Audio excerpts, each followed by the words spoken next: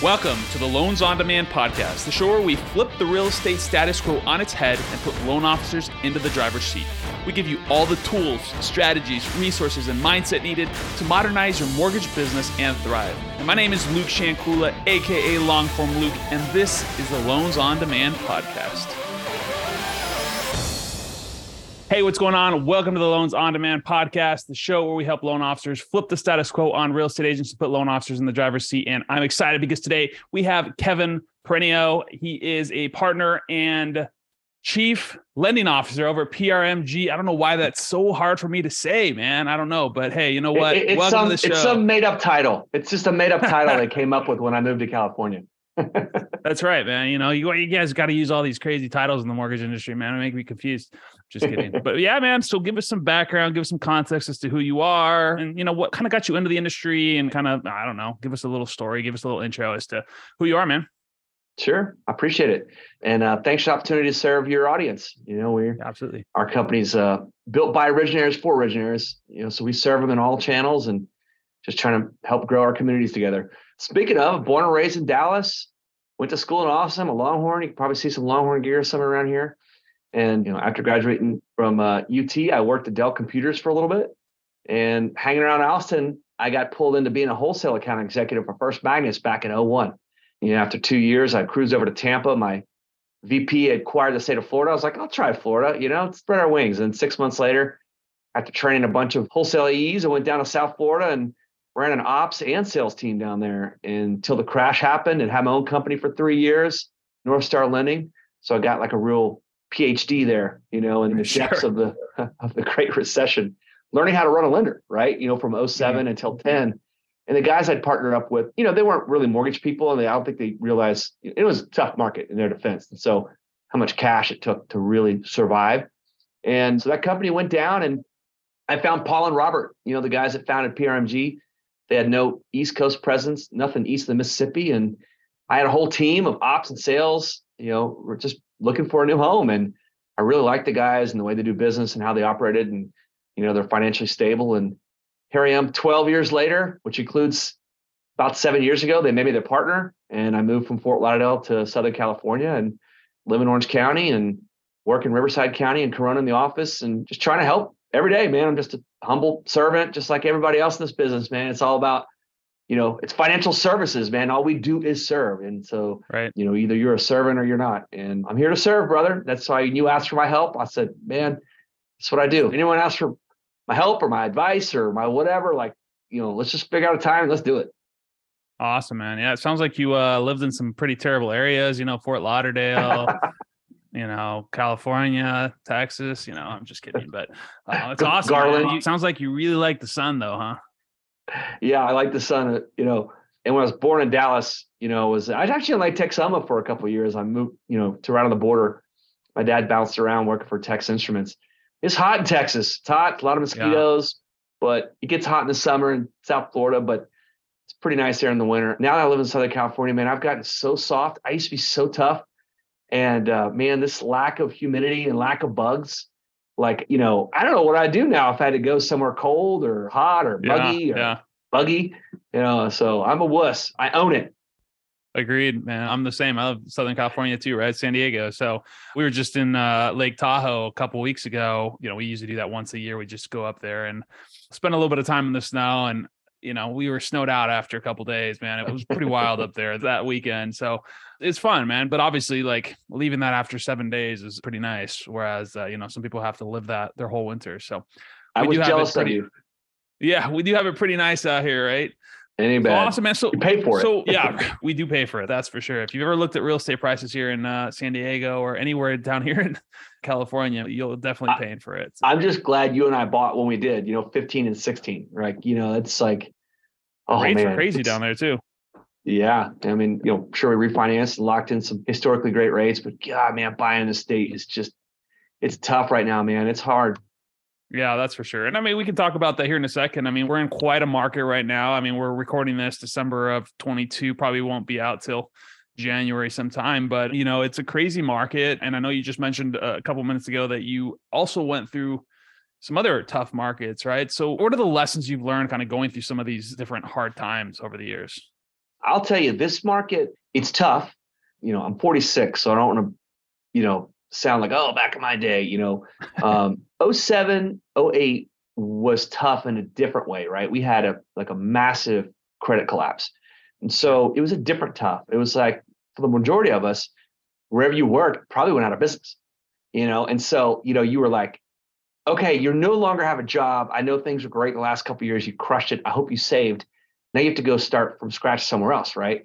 That was a different kind of task. Most of us here, our companies didn't go out of business, although there's some, especially in the non-QM ranks. And then, Sure. You see hedge funds show their true colors like they always do. Like they don't like losing money, so they just shut divisions down or companies down. But most people are still employed, where they were, in 2021 and 22, where like it was good for 2.5 years, like amazingly good. Right. So now you just have to grind through this slog, right? And so, rates are up, business is down, maybe we're in a recession, maybe we're not in a recession, who knows? So it's a different, task at hand. You're fighting through it. I think that's a little less, tough than it was in 08. That's not to diminish what we're going through, but you still have so much you've built on your brand, your name, your locale, your office, your team, what's left of it. Hopefully you got to, retain as much of it as you can. Your database is still intact. And so, my dad said something to me in 07. It always stuck out. It's like, when First Magnus went out of business in August of 07, and I had to tell 107 people, hey, sorry, everyone, you put your faith and trust in this company and me as your leader. Today's our last day. My dad said, you know what, son, you didn't make the wave, but you looked good riding it. Right now, of course, that's what he would say. I'm his son. I don't know how good I looked, but it was fun. The reality is, Wall Street kind of has us a little figured out, right? Rates go up, business goes down. Rates go down, business goes up. And that's just the cold, hard truth. We buy and sell money. And when money's cheap, like it was in 20 and 21, there's plenty of it flowing around. And now there's not, right? So the Fed's trying to fight inflation and they've raised rates and, it's risk off. So what I will say is that now that you're in it and you're fighting through it, you can see the light at the end of the tunnel. Whereas, back in 08, it's like, I got to go create a new tunnel or find someone else that's digging a tunnel and help them dig, or maybe there's some light over here. It took a few years for that credit collapse to catch a break. And I mean, really like years of just nothing. Here, hell, the first 6 months of 22 were pretty good. I mean, PRMG had the biggest May we've ever had. Not May of 21, not May of 20. May of 22 was our best May we've ever had. Just kind of worked out that way, right? The calendar. In the first 6 months of the year, we're profitable. The second half of the year has been tough. Right. But ever since in November, when the October Consumer Price Index report came out, which was, there was less inflation than expected. And then we just had another one back to back last week, here in December when the November CPI came out. It's the first time we've had two reports back to back with less inflation than everyone thought. And so since that report in November, rates have been coming down. So I've been saying we've seen peak rates and peak inflation. And that's good because even though we're in the middle of it, people aren't looking as many houses, are not listing as many houses for sale because it's the holidays. 75% or so of listers go then buy another house. And listings have come down and they continue to come down kind of until about that first or second week of January. So we're in a peak seasonal trend, right? But we can see rates getting better and the pipelines are swelling with borrowers who've been sitting on the sidelines for the last 6 months. They're looking, they're formulating their thoughts, they're getting pre-qualified, they're getting ready. They're waiting for something, right? They're waiting for, one or two, maybe a combination of rates getting better, cheaper deal, cheaper money, which we're seeing. And then prices coming down, a cheaper price on the house. And both are happening. And so now it's like, all right, why wait? If you wait when everyone clearly sees the same thing, you're going to be fighting the crowd again because it's going to be busy in March through June. It's going to be busy in March through June. There's not a housing supply. There's a lot less houses out there. People aren't building. And so, get out in front of it. And so it's like our job to communicate that at scale, teaching financial literacy at the originator and community level, and just making the most of it. And then having boom, boom, boom, all these dominoes hit at the same time into Q1, into Q2, and it's just keeping that mindset about doing that work and grinding that work, working twice as hard for half the money or 4 times as hard for the same amount of money, right? So that's what we've been talking about. That's what I've been preaching. Love the fact that we've got your platform to do some more of that communication and get that word out there because things are getting better. You can see the light at the end of the tunnel. I love that you touched on mindset, right? I think so much of, success in general, but so much of how we achieve and things like that, and the way we see the market is based on mindset, right? Like, yeah, everybody's talking about growing into this market. I think most people probably took a hit in 2022 versus, the last couple of years. But that being said, it's like, the mindset that you approach the market, one of the ways that, we're talking with our team, we talk with other loan officers, things like that is assurance, right? Like times like this, everybody's fearful, right? The media is pumping out that the world is ending pretty much, right? That everything's going to hell in a handbasket. And like, it's up to us. Like people are begging to be led, right? People are begging to be led. And so many people, we talked about this, I think off air, but we were talking about, leadership, right? Leadership is the main ingredient for why people stay at certain companies and things like that, right? Who's your immediate leader? And I think that is true for loan officers. It's true for all of us, right? But leadership, mindset, just having that assurance that like, things are going to be okay, right? Like, we've been through this. There's been cycles. There's always cycles. Things are ups, things are down. As entrepreneurs, loan officers are pretty close, as close to entrepreneurs as you can get without necessarily having to, have your own, everything yourself, but it's pretty close. And 100%. That is what's the most important thing, I would say. Always it's important, but especially in a market like this, is knowing that the actions that you're taking are going to have payoff, but continuing to take those actions despite maybe not seeing it, right? You said, 4 times as much work to get the same amount of money as last year, right? That's just what it's going to take in a market like today. Totally. What do you think about that, man? We talked a lot about leadership. Tell me a little bit about kind of like how can loan officers lead in a market like today? Well, I like the fact that you're specifically talking about loan officers because, they need to hear some things that maybe they haven't heard before, right? So, the secondary market is cold, heartless, and unforgiving, right? There's a spectrum of what we do, which is like, we buy and sell money, right? And then the other side of the spectrum, the other end, which is the feel good part, it's like, hey, man, we're fostering the American dream, right? And so I don't know what motivates everybody, and that's not the point. But the point is to acknowledge what it is that we do. And so these kind of talking points, I love to get these talking points out. I do LinkedIn videos twice a week. I'm very disciplined about it. I'm doing Monday and Thursday nights. And I try and give talking points for anyone to use, whether they work for PRMG or not. I hardly even, pimp out my company. Like I just, I talk about it as a frame of reference as an owner. And then I started doing this new video series on YouTube called KP Talks Dollars and Cents. And the same kind of content, Finding Financial Freedom with KP on Your Home TV, which is a streaming network with Kathy Ireland. So I'm trying to serve, man. I'm trying to put it out there. But as it relates to your question specifically in loan officers, I think it's important to recognize that like we're talking about money.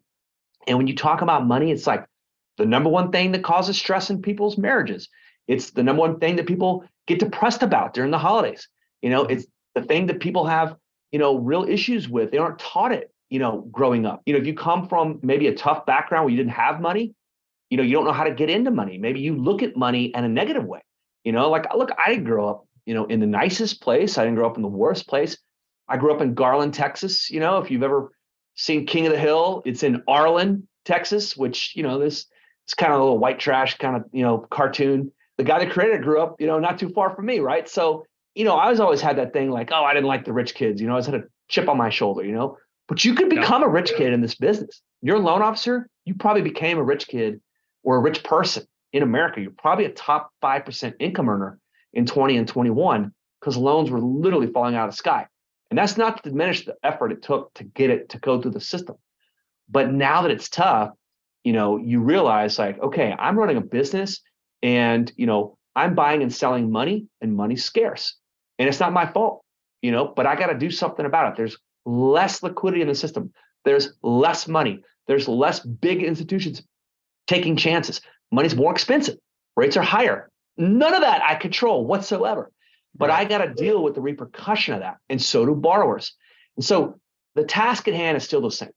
Originators at the community level still have to communicate at scale, financial literacy, and tell consumers and be certain about what they're telling them.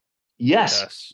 Borrowers are scared. Isn't it amazing? Like when you have a brand new originator in the business, they're like an expert in 30 days, literally, compared to almost 90% of consumers that get on the phone with them. They know more, literally within a month. Imagine how much more they know within 90 days or a year or two, especially after what we went through the last couple of years. So have that confidence knowing that you are bringing certainty versus uncertainty. And like you said, there's tons of uncertainty. Are we in a recession? Are we going into one? How deep? Will it be mild? Will it impact me or not? I just filmed some content earlier today that we're going to put out. And I actually pointed out the ways that a recession is good. Recessions are good in certain ways. How are they good in certain ways?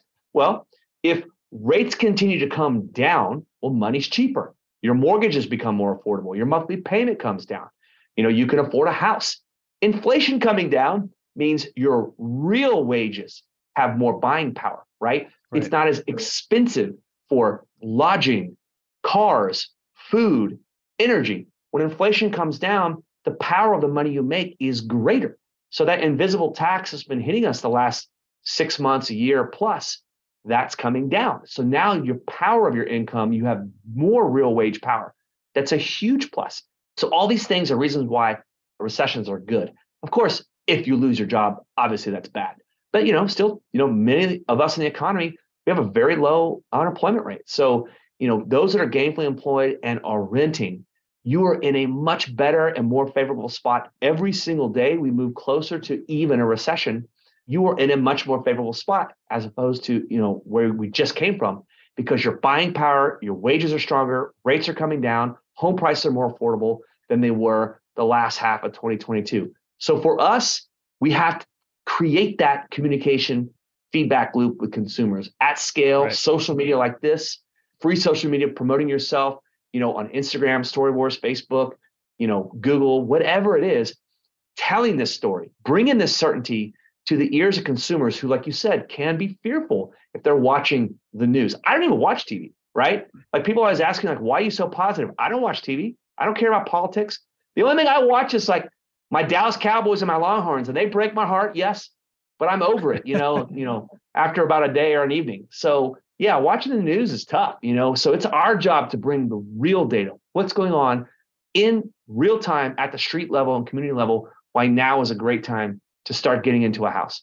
Yeah, I agree. I think a lot of it comes down to, we talked about it, it's certainty at the end of the day, right? Are you certain in what you do? And it's funny that you brought up this concept of like, after 30 days, you are an expert. One of our coaches who's kind of does like the direct to consumer coaching on how to convert online leads, he talks about that. He's like, man, when I'm training bankers, when I'm training loan officers, that's literally what I tell them is like, so much more than the average person. And I think we can talk about that here real quick is I think loan officers a lot of times, and people in general, we are saddled by this thing called the curse of knowledge, right? We think that the knowledge that we have, everybody else knows. And so it's like just common knowledge, but it's not true. People don't know anything about the mortgage process. I worked for a mortgage bank for 4 years or whatever, and I didn't realize that I could buy a house with, 3% down. I thought I had to have, 800 credit score and 20% down, all these things. And finally I was like, you know what? Like maybe I should talk to a loan officer. And come to find out, I could have bought a couple of years before. And if I would have obviously got even a better deal than I got in 2015, right? But it's just one of those things that like, I think loan officers forget how little the average consumer knows. Yeah, there's going to be people that have bought a house. They might have experience, but even people that have bought a house, like they don't even know a lot. Yeah, they know they should be probably shopping around for rate and things like that. But the consumers don't know. All they know is what was fed to them by the media, which is you need 20% down. And what's happening right now is you shouldn't buy, home prices are going to crash. Rates are, sky high. That's what the media is telling everybody. And so like, it's this like downstream of, loan officers saying, oh, woe is me, I'm not getting business, which that same energy is now transferred to everybody you talk to when you have that sort of mindset. And so if you don't think about it that way, I think that's the hardest part is like keeping your mind sharp and clear and like positive, because I mean, again, like the energy that's felt by them, if you come to them like, oh yeah, you want to buy right now? Okay. Versus like, oh yeah, this is a great time to buy. Like what a different energy, right? And people do that and they don't understand why it's not working for them because they sit around the water cooler every day and they complain about how bad life is and how bad the rates are. Like you said, the uncontrollables. And it's funny that you brought that up real quick before we can jump to you. When I used to work as an AE, my boss used to always tell me, control what you can control. And it used to piss me off. Every single time it used to piss me off. I'd be like, no, it's the underwriters. It's this, it's that, it's whatever. It's that we don't have good enough pricing. But then now as I look back as a business owner and stuff, I'm like, oh, he was 100% right. That's all you can control. That's all you can do is control you, your mindset, and your actions. 100%. Man, it's funny. You brought the mindset and the woe is me thing. Our CEO out here, he says, man, that's someone I want in my foxhole. And, if you take that like analogy a little bit further, imagine you actually are in a foxhole and you're sitting next to your coworker, your fellow soldier, right? And you're literally taking incoming fire. You're returning fire.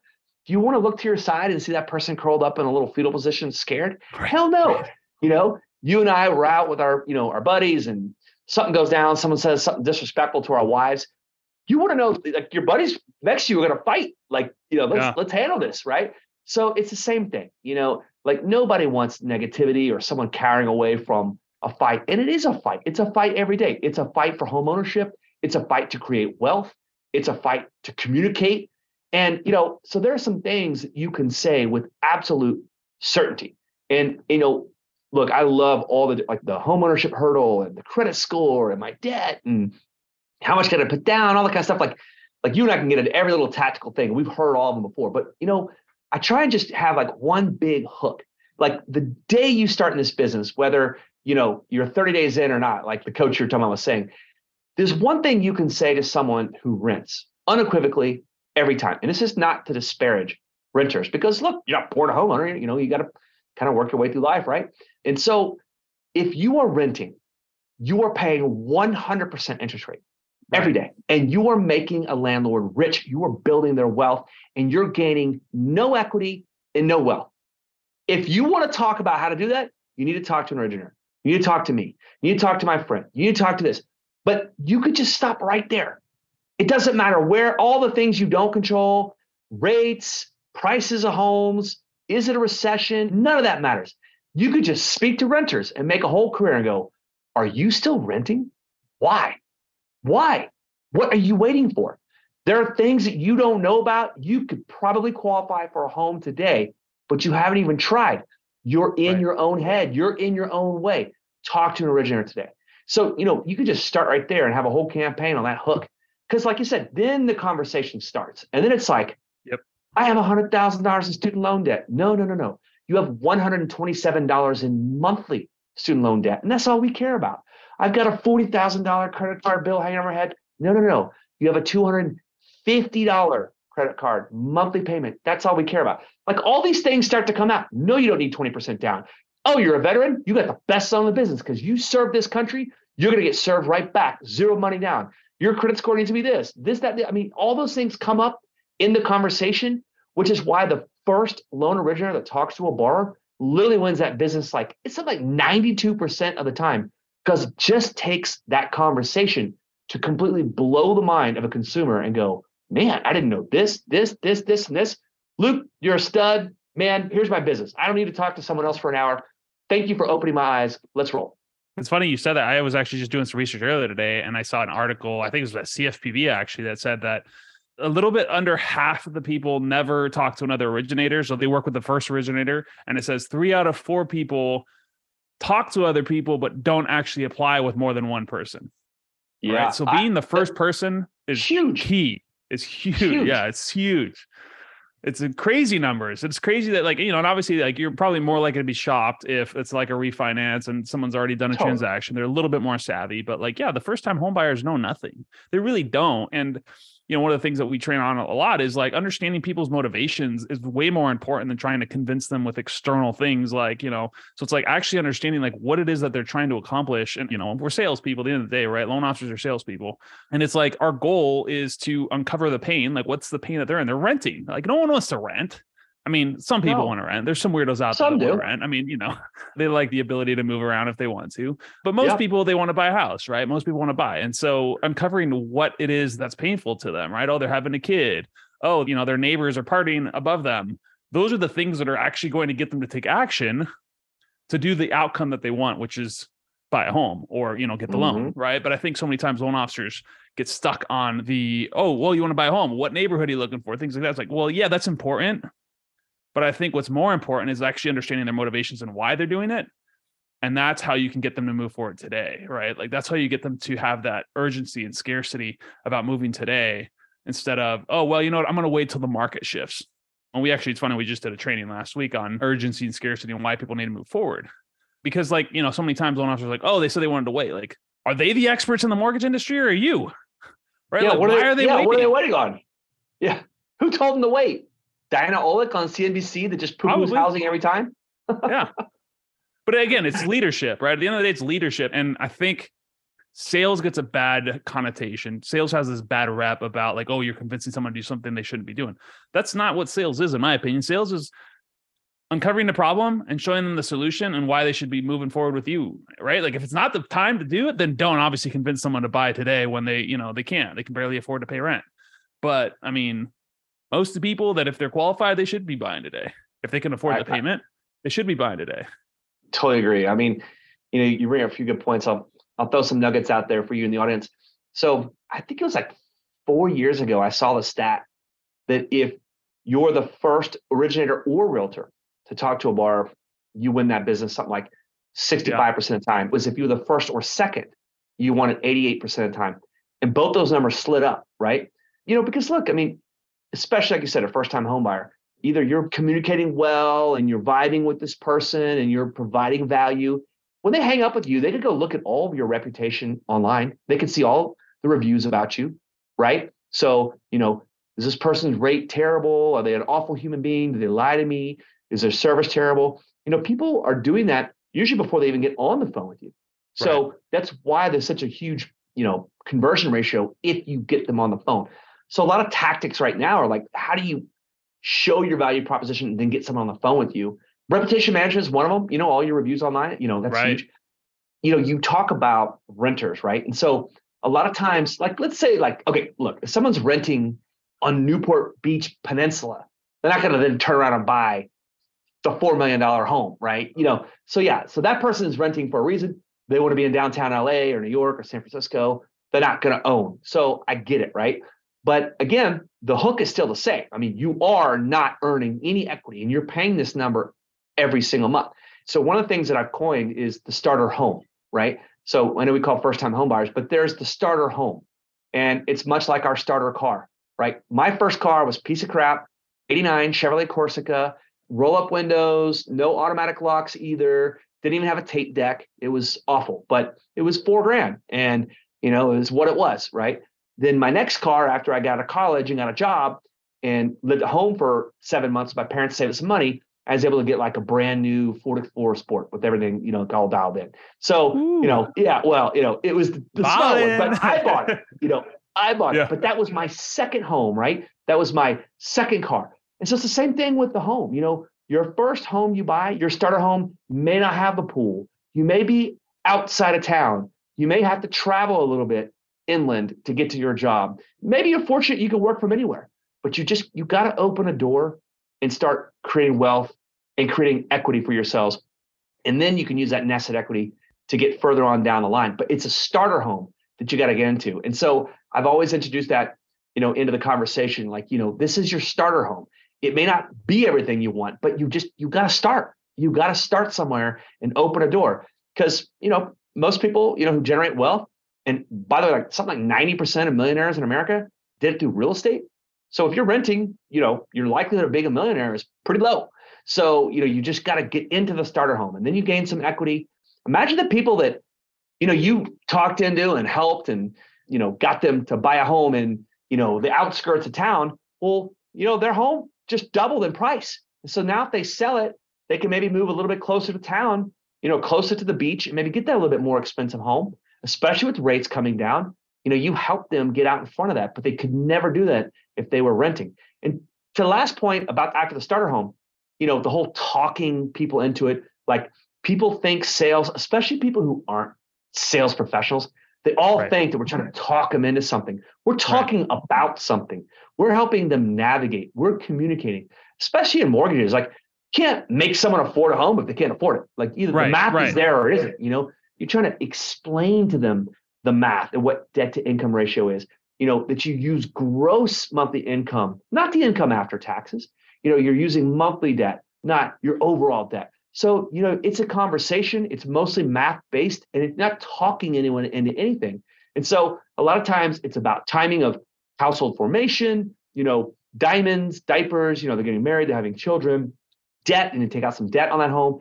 Divorce, split the assets. One keeps, puts it in their name. Someone's got to get something else. Some would argue there's debt again right after divorce.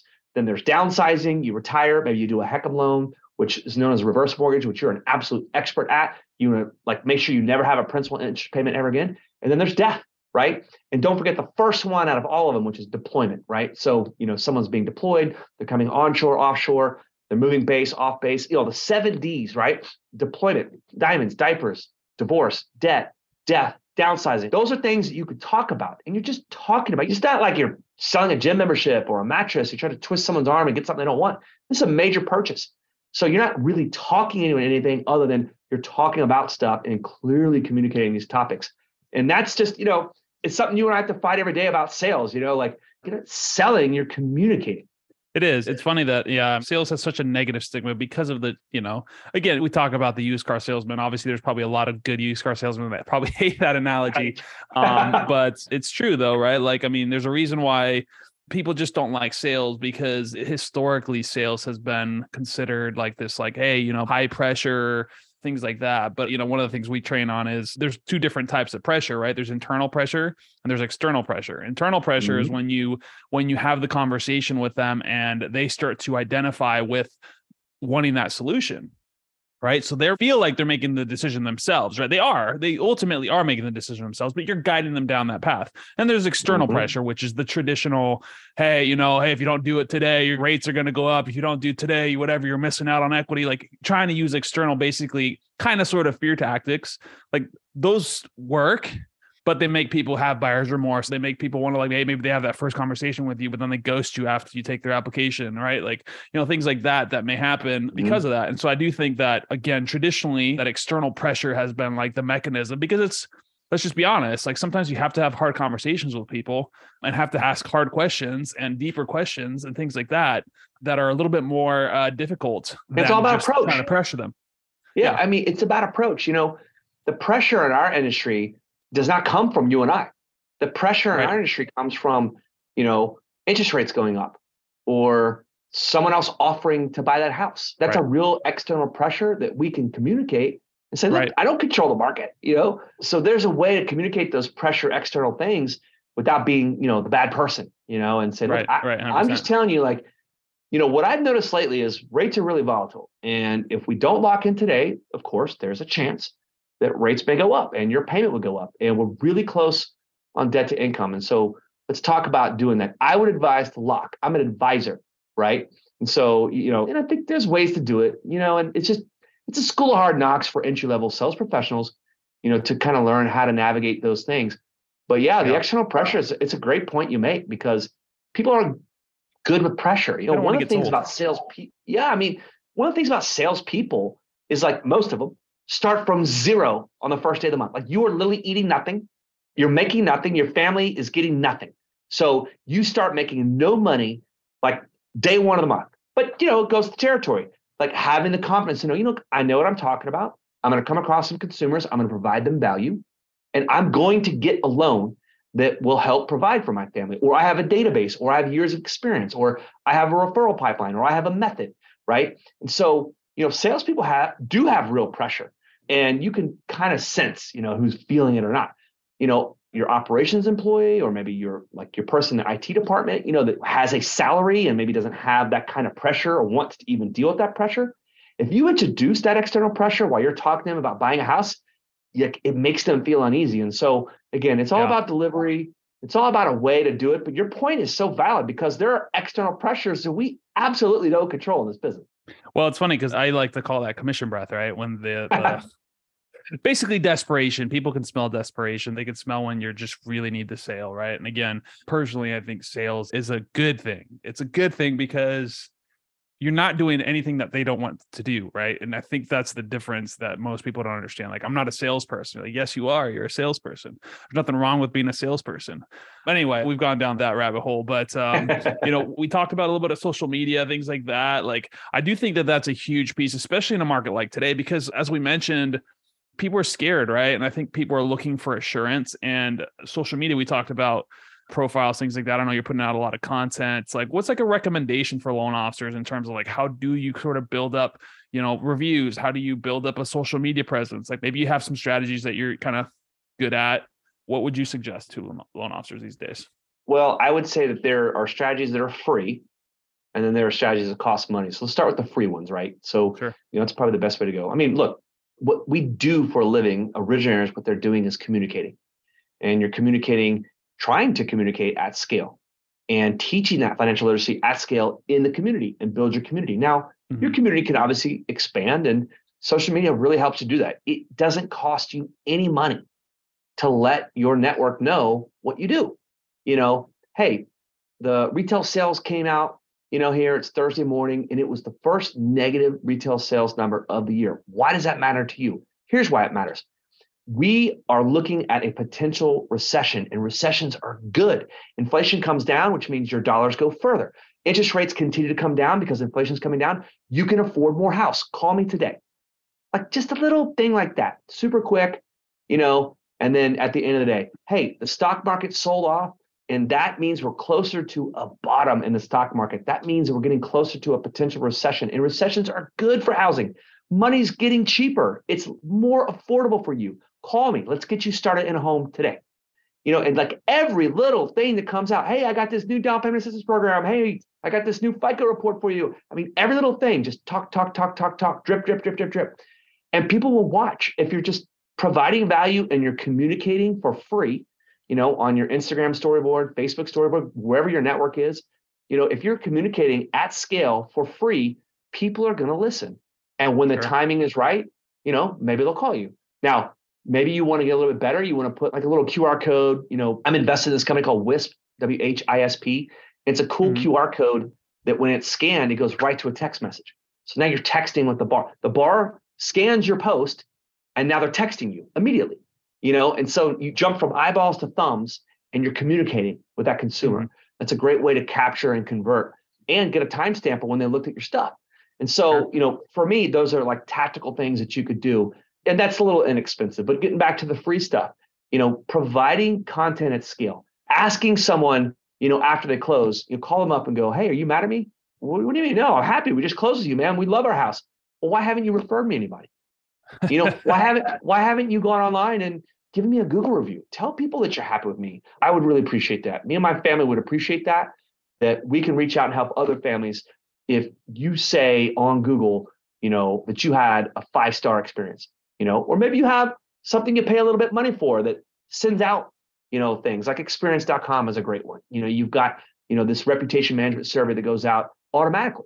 Maybe you have a CRM and you're having content dripping. These are things that start to cost a little bit here and there, but I think are totally worth it.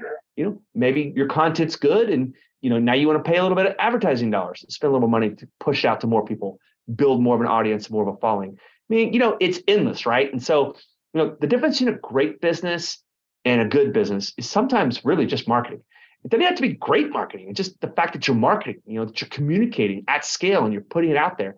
Like you said earlier and alluded to earlier, a loan officer managing their referrals and their network and their community, that is your business that you run.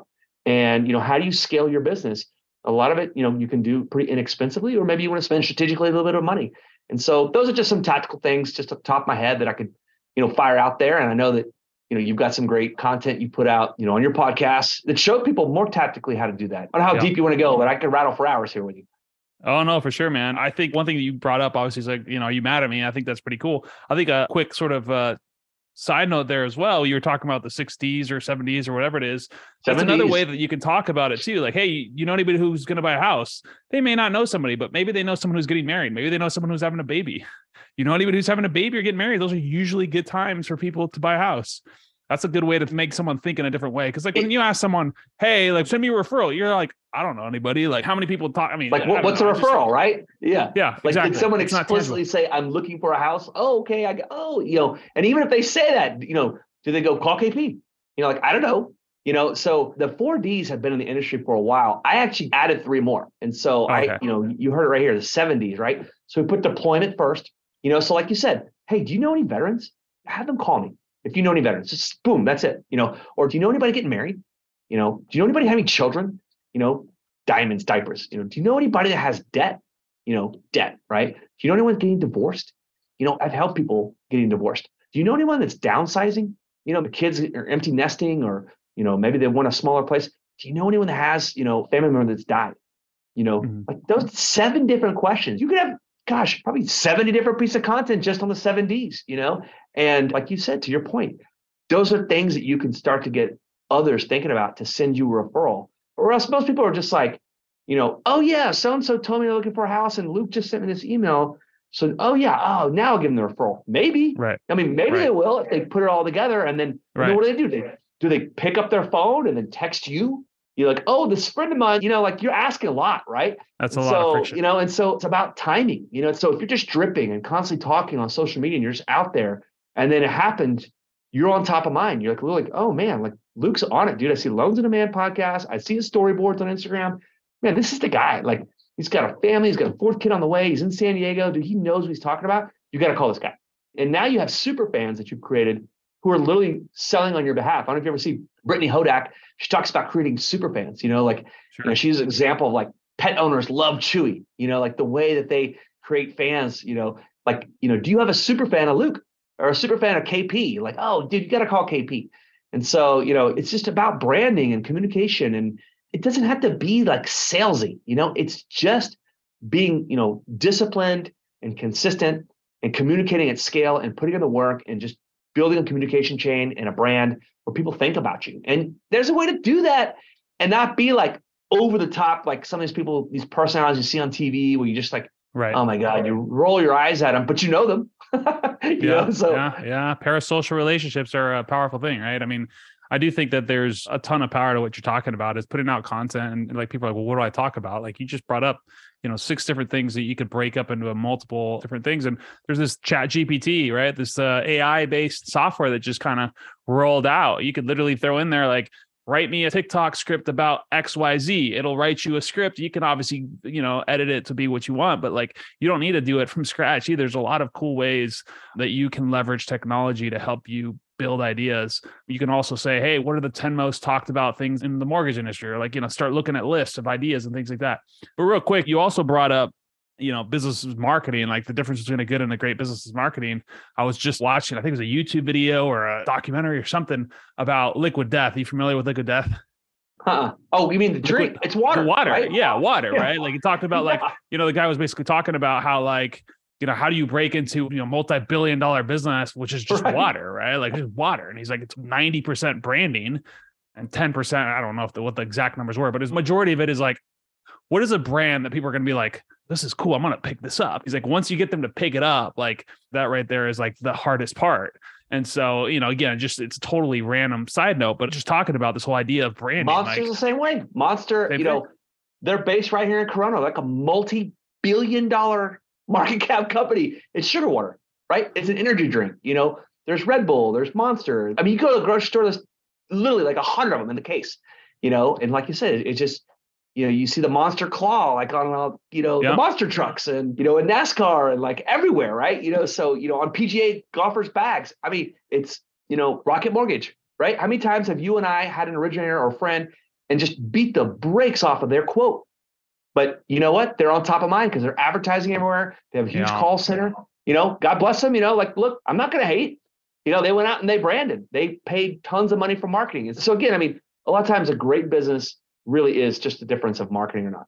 I love that you brought that up because I bring this up all the time. People always want to talk crap about Rocket. And I said, I get it. Like, they're not what's best for the consumer, but what lessons can you learn from them, right? They've understood that if they go direct to the consumer and they brand themselves and they create this, like, so many people are like, oh, well, going direct to consumer, like I just go to the realtor. Like, there's a reason why Rocket was able to create a multi-billion-dollar company going direct to consumer. Like, they're smart enough to know that they go to direct to the consumer. They talk to one person, they're going to go with them. Like, the consumer doesn't know anything.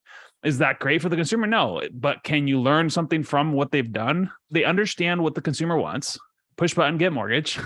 They want a fast, easy transaction. They think they want a fast, easy transaction. That we always obviously know that that's not the case, but that's what they understand, is that the consumer's scared and they think it's going to be a long, complicated process. And Rocket has gone along and said, no, it's not. Come to us. We'll make it easy for you. Yep. How can you apply that to your branding? Well, the good news is there's just an abundance of business in our industry. I mean, We're going to have a down year and do $2 trillion in loans in 2023. And, something like 1.5, 1.6 trillion in purchase business, just purchase business. So you can etch out and do guerrilla marketing, guerrilla tactics, be local, win local. That's the one gripe I think that most originators, have in the business is like, someone in Detroit on a headset is coming into our community, and so do they know better, than we do? I mean, we would say no. We'd say local originators is the best option for a consumer. But if you're invisible, you don't market yourself, you're not out there, they'll never know. They never know you're there. So are you really better? I mean, are you better if you're invisible? Let's stop the jealousy thing and let's just be visible. Let's communicate. Let's talk.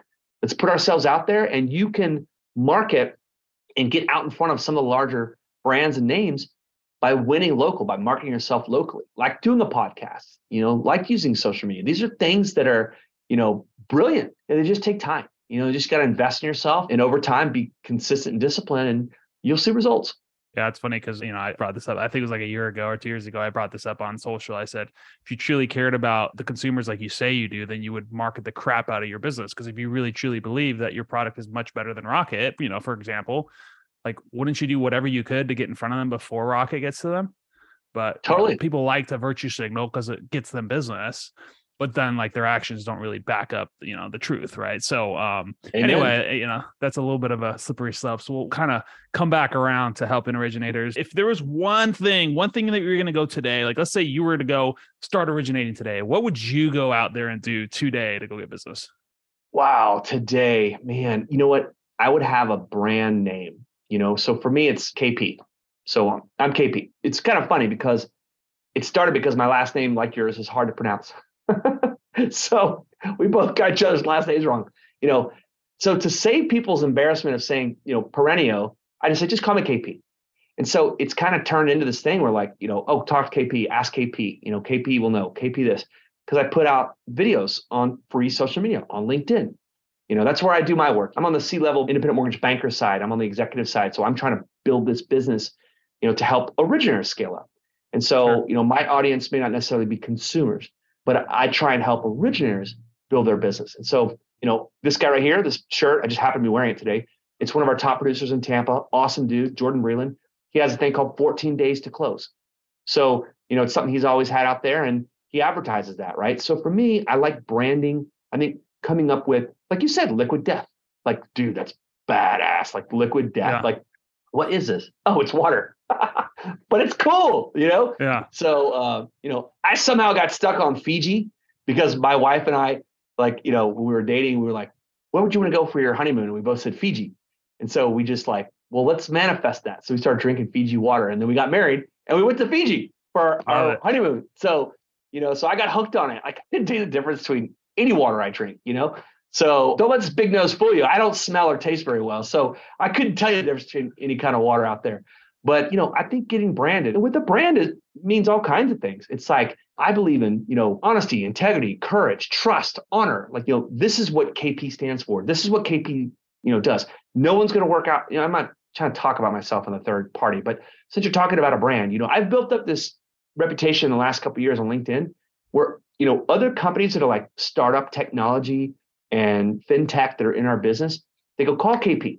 And so I actually get a lot of like very early stage tech deals or teams, ask for my advice, and I try and help them and coach them through based on what I've seen, because I'm constantly on the hunt to try and find better technology to serve my originators and to serve our company. And so somehow I've got like part of the KP brand on LinkedIn in the whole B2B thing is I'm getting, it's almost like I'm a venture capitalist. And honestly, like, I have been investing in tech companies. So, I mean, I guess I could put that on my thing, but it's about branding, right? So now people are asking for my advice. They're asking what I think about this business. They're asking what I think about this tech. And not because I act like I know more than anyone, I just put myself out there. Like, you should see the messages I get on LinkedIn. I get random people that want to sell me something. I mean, I'm in sales as a professional. So I actually reply to all these in-mails and all these random messages. Like, you never know what you're going to uncover. I don't act like I'm too big, I'm in the corner office and Corona and, I don't need to talk to somebody, like, dude, I invite people into my home. I talk about what we're looking at as far as, a lender and in our financial statement and where we think the markets are going, and I freely give it away. And freely giving that information away provides value. And if I'm doing that on social media at scale, it helps promote a brand. And the good news is you can start today. Like there's no bad time to start if you've never done that. And, Right. it doesn't have to be some, catchy name, like Loans on Demand is great. Like that speaks to an originator. Like, how do I get loans on demand? How do I have businesses coming to me? One of my buddies, he says, I don't recruit, I attract. I heard him say that, but it's cool. You create a brand, I'm not even saying image, right? I'm not trying to go that route. I don't want this to feel like an ego thing, but the reality is people have to gravitate towards something they know, like, and trust. And Right. that really starts with you being, intentional and conscious about creating your own personal brand, your own personal value proposition, and then communicating it at scale where people are putting eyeballs on it and going from eyeballs to thumbs and texting you and emailing you and calling you. That's it. That's what I would say if I was starting a business from day one. Yeah, I love it. I think there's a lot to be said about that because there's what you stand for at the end of the day, right? Like, you communicate what you stand for, and people that are attracted to those same principles are going to be attracted to it, right? And the other thing that I think is huge too is, like, I don't remember who it was that told me this, but way back in the day, a couple of years back, someone was like, "Are you all in on your business? Like, are you all in? Are you wearing your shirts? Are you, like, do you have a brand? Did you create little, So I like slapped on my logo and I started wearing them every single day. My wife hated me for it. It was like Aragon Digital Marketing. And then I had to change that name. So it was just funny because, like, I literally every single picture for like the last like 7 years, whatever, 5 years is like me wearing one of my branded shirts. But it was funny because that one little conversation of like, are you all in on yourself and your business? That made me like, am I though? And that kind of made me think, like, how am I communicating like what I do, like everywhere that I am? Think of people online. who are all in on Apple, right? They proudly wear their Apple Watch everywhere. They proudly tell you they're an iPhone owner. Oh, you're on Android, which I happen to be. Oh, you're the green green bubble in the text text thing, right? Yeah. Like, green right? text brigade over here. Me too. But here's the thing, like, this person may not be in sales, but they're certainly signaling to everyone they love Apple. They're all in on Apple. They're letting the world know, the clothes they wear, the car they drive, the way they speak, where they put their children in school.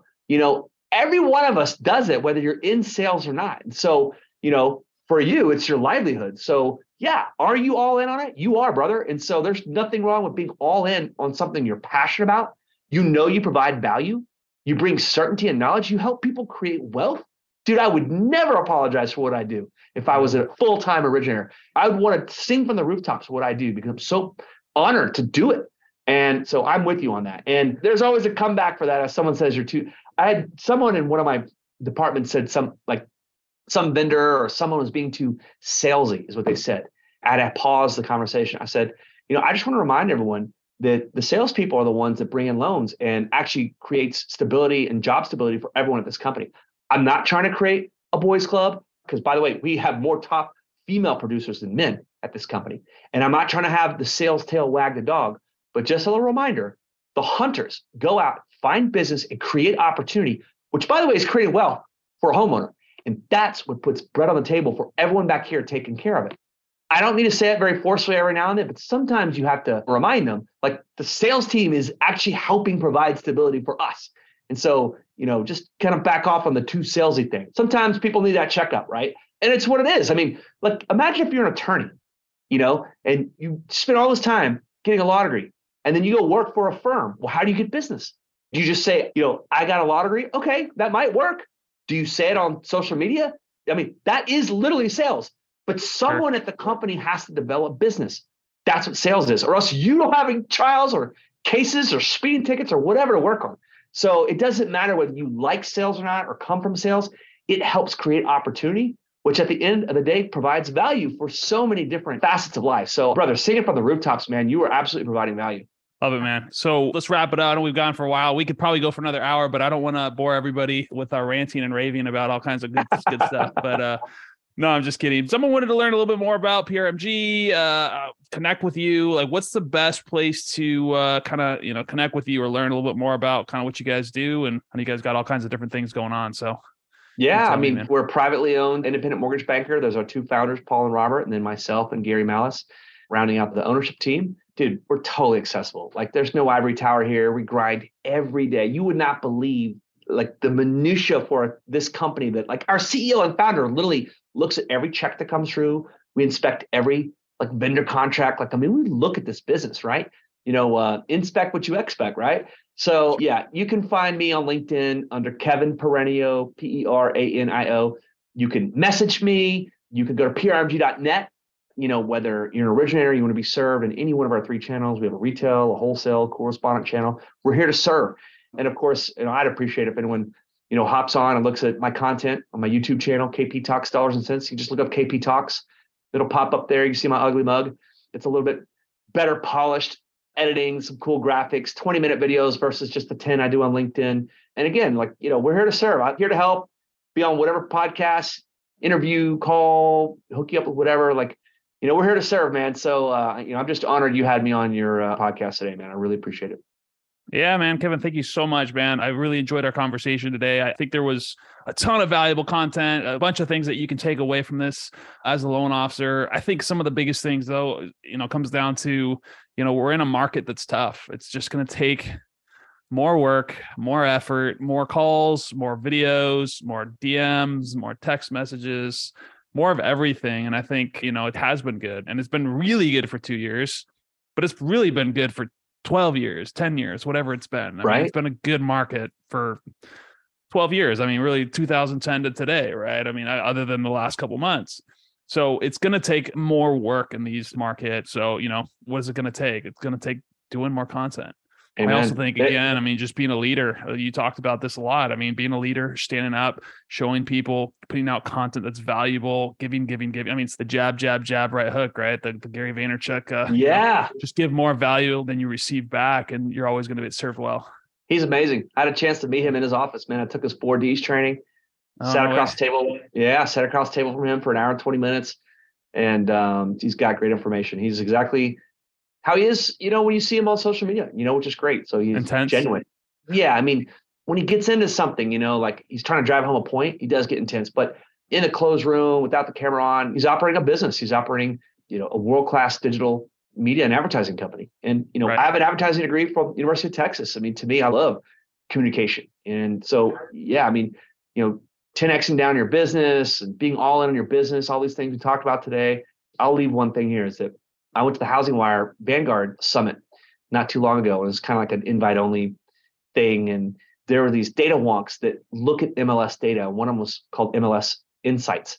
And they said that even in October, November, they are looking online at houses like never before. And so there's this pent-up demand. And 100%. We're seeing it. We're noticing pre-quals. They may not be hitting as a loan right away because there's not as many listings. By the way, there's not as much supply being built either. So we're going to have a problem again in the spring. Multiple offers on houses again. We've got to tell our borrowers that. Rates are coming down. Prices are coming down. It's about to be the spring purchase season. People are lurking. People are getting pre-qualified. Man, we're so close to just like feeling normal again. And so I would just say, if you need that little hope, right? I'm telling you, the data is showing me that. And I'm telling everybody, like, we're turning the corner. We're literally in the middle of it. I've turned multiple corners now in my 21, almost 22-year career, and we're almost there. So yeah, get ready. It's coming. Love it. Love it. Yeah, I think that's huge advice because I do agree. I think that I see a lot of people getting, pre-approvals are flowing. I think the hardest part right now is, as you mentioned, getting deals in the contract, finding the right homes. And I think that comes down to also just partnering with the right real estate agent. So I do think that comes down to how do you bring value to the right agents? And a lot of these episodes dive into some different ways that you can bring value to them, right? And so I do think that's a huge, huge strategy, get in front of as many agents as you can. Because at the end of the day, like, they're going to feed you, but at the same time, like, bring them value. Don't just show up and be a give me a low. Give them some sort of value that they can implement, that can help them grow their business, that can make them more efficient, that can help them close more deals in less time. There's a lot of different ways you can bring value. It doesn't have to be bringing them deals. It could just be, hey, here's a cool process that you can use to save you, 4 hours a week. What can you do with 4 hours a week? Right? There's a lot of different ways that you can bring value. So for everybody who's listening, thank you so much for being here. Kevin, thank you so much for being here as well and sharing your wisdom with everybody. If you are a loan officer and you are looking for some more information about how to flip the status quo on real estate agents, go to flipthestatusquo.com. Thank you so much for listening and have a great day. Cheers. Thank you, Luke.